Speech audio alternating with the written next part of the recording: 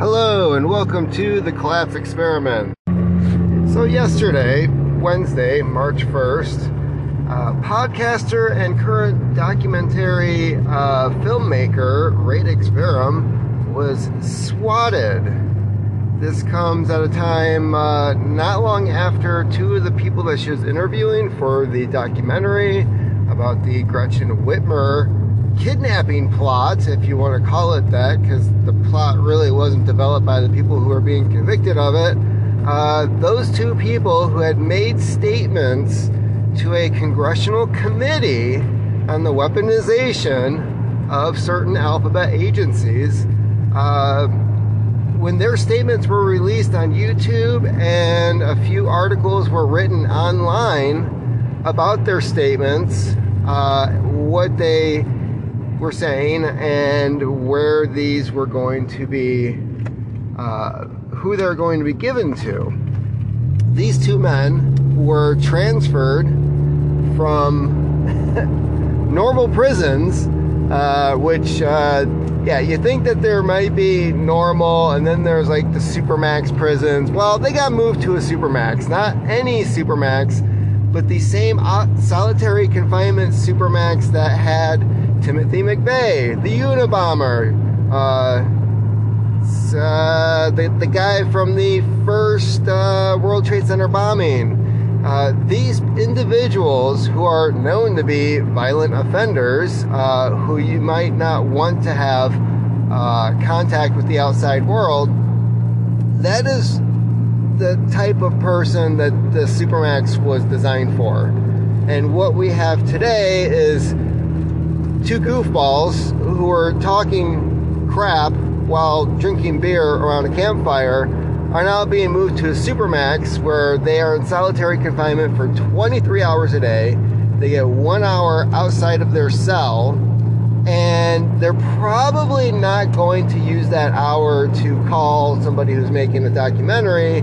They're probably going to call their lawyers or their family if they're allowed to. Now, this comes at a time where there's a lot of changes being made to different platforms, including the one that Radix Verum is on. The Quartering, Jeremy over there at the Quartering has been noticing as of last month that his viewership has dropped. He's gotten more subscribers and members to his channel, but overall the number of people who are watching his content, which he hasn't changed his content hasn't declined in numbers or hours. He's still producing the same amount of stuff, but his viewership has dropped by about half. This comes at a time where YouTube is now pushing their shorts. Everyone else in the world would refer to it as knockoff TikToks, but YouTube, for some reason, has decided to try to branch out and compete with TikTok for short videos, meanwhile ignoring the channels that have made their platform what it is today, making sure that the people who run those platforms and make those videos and that content are not paid a living wage for the job that they are doing. And this is just another example of a internet company that is, I don't know, trying to save its own ass. I don't know if revenue is down at Google. I don't know what exactly is going on at YouTube to where now they're trying to save money by not paying people and messing with the algorithms, making it so that you can't find the content that you want to view, because they'd rather have you watching these short, shitty videos that, quite frankly, some are funny, but for the most part, they're just, it's like junk food. That's what the shorts are. It's just junk food. You're just eating shitty candy.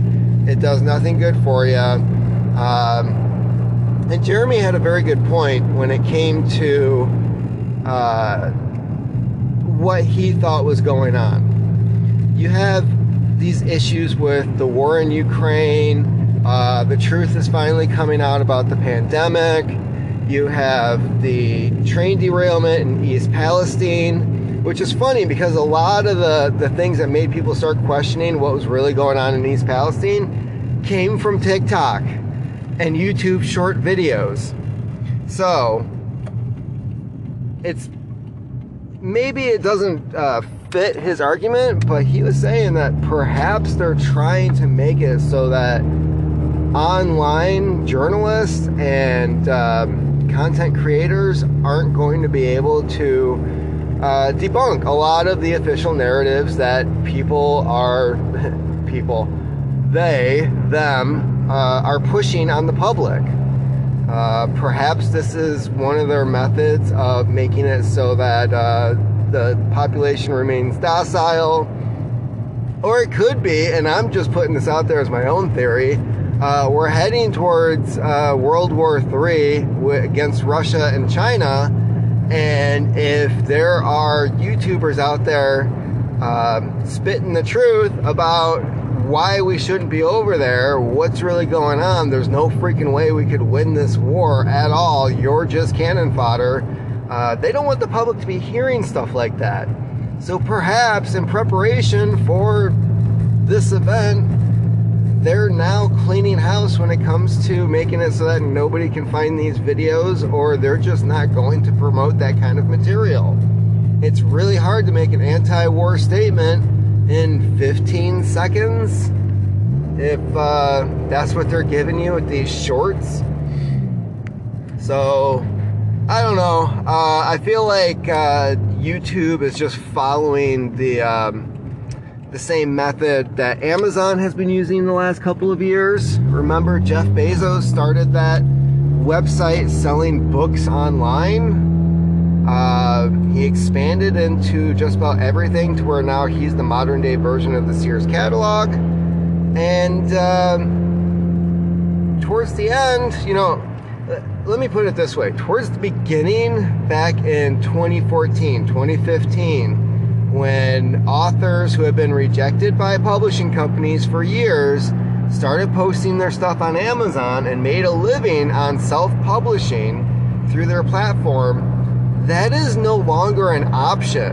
I'm just going to be frank and blunt about that, because this Amazon Prime bullshit, when it comes to adding your books to their catalog of things that can be downloaded by Prime members, really don't get paid for that anymore. It is a small fraction of the royalties you should be paid. Regardless of whether they read the entire book or not, you're not going to get that $2 or $3 anymore. You're looking at like 15, 20 cents now. So there's no way to make a living unless you are able to advertise outside of Amazon, not add it to the Prime catalog, and have your readers find your book and either download it or buy it straight from the platform. That is the only way you're going to get royalties now, and most people do not have that ability. I've seen a few successful people who did such a thing through YouTube, but not all of us can be former models, and not all of us have previous careers in other industries. So if you are just an author and you enjoy writing your books, you like your stories, you'd like to make a living off of producing this material, unfortunately, Amazon has now shut and slammed the door in your face, even though we're the ones who helped build their catalog. So getting back to Radix Verum, Christina's channel, I don't think that it's been suppressed as of yet on YouTube. I'm still getting notifications for her channel. I'm really curious as to what things are going to look like when her documentary is released, and I don't know how she's planning on releasing that. She says she still possibly has a year before it's finished, and who knows what the hell YouTube is going to look like by then. I mean, they already changed everything with this new leader that they hired. They ousted one guy, hired this new woman. Immediately she started making changes to the algorithm, and I just don't know how that's going to work for putting out something like a documentary. I have no idea if she's going to distribute this, if it's, I highly doubt theaters. I think this is going to be something like loose change, right? Where somebody makes it, they post it, people start watching it, and then they're like, holy crap, dude, oh my god, you need to watch this. And next thing you know, it's in the tens of millions of downloads and views. So, I don't know. I don't know what she's planning, if she's looking at different options or not. I just have this distinct feeling that the closer she gets to having this thing released, there's the very, very good possibility of bad things happening. I mean, we've already seen several journalists getting busted for things. Here's where I feel Barack Obama and Joe Biden are correcting their mistakes from the past, because they've gone after journalists before. They've gone after them for not outing sources, which is protected by the First Amendment, but they put them in jail anyways, saying it was a matter of national security, which is complete and utter bullshit. They know the legalities of that. We had a president who was a constitutional law professor, somehow never read the Constitution from my viewpoint. But we've seen this pattern of behavior, and just recently James Gordon Meek was arrested allegedly for transportation of child abuse material, if you will. And the funny thing is, they announced that he's been arrested. They're keeping him detained until he goes to trial. And yet nobody is questioning the fact that it took the FBI 9 months to find the evidence on his laptop. Like, for one, I don't think James Gordon Meek is going to be dumb enough to have material like that on his cell phone or his laptop. This is a guy who worked in war zones. He's familiar with the alphabet agencies and their procedures. It just doesn't make any sense to me. So I think they're removing him from the equation. I think he was looking into something that they did not want him to look into. Personally, that's just my opinion. And if it turns out that he really is the type of person that they say he is, well then, yeah, lock him up, obviously. But considering that the FBI has been protecting their own employees who are engaging in that activity, look up the recent article on thecollapseexperiment.com, yeah. And the thing with that article is, even though there was an FBI agent who admitted to his superiors to abusing his own daughter and grandchild in a certain manner, the article also stated that none of these people who were talked about, the drunk drivers, the people losing their firearms, the domestic abusers, none of them saw prison time. And the most that they ever had happen to them was suspensions. Keep that in mind. They stated that none of these people saw prison time. So even the guy who admitted that he was doing horrible things to his own daughter and grandchild didn't go to prison. And yet, these are the same agents that are sent after somebody like James Gordon Meek. And even though they have experience in this type of behavior, it takes them 9 months to put a case together to indict him for these crimes. It doesn't make any sense to me. And really, if they work this slowly on putting a case like that together when they have all the material at their hands, it just tells me there really wasn't anything there to begin with. So I want to close up with this last thought, and that is, I feel like with what is happening with Amazon, what is happening with YouTube as of lately, it's almost like the tech industry is in unison with making sure that nobody can really make an income from doing these type of jobs from home. It's taking away people's independence. And hey, this is a conspiracy theory channel, so I'm just gonna throw it out there. Doesn't that sound like some type of weird control thing that, I don't know, the World Economic Forum with their Great Reset program would be into? I'm just putting it out there.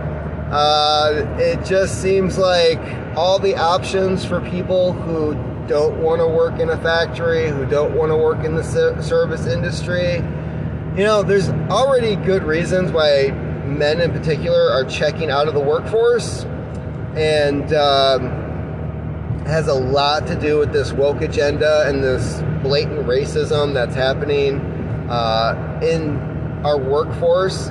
But yeah, we've already got a good chunk of the population who's checking out.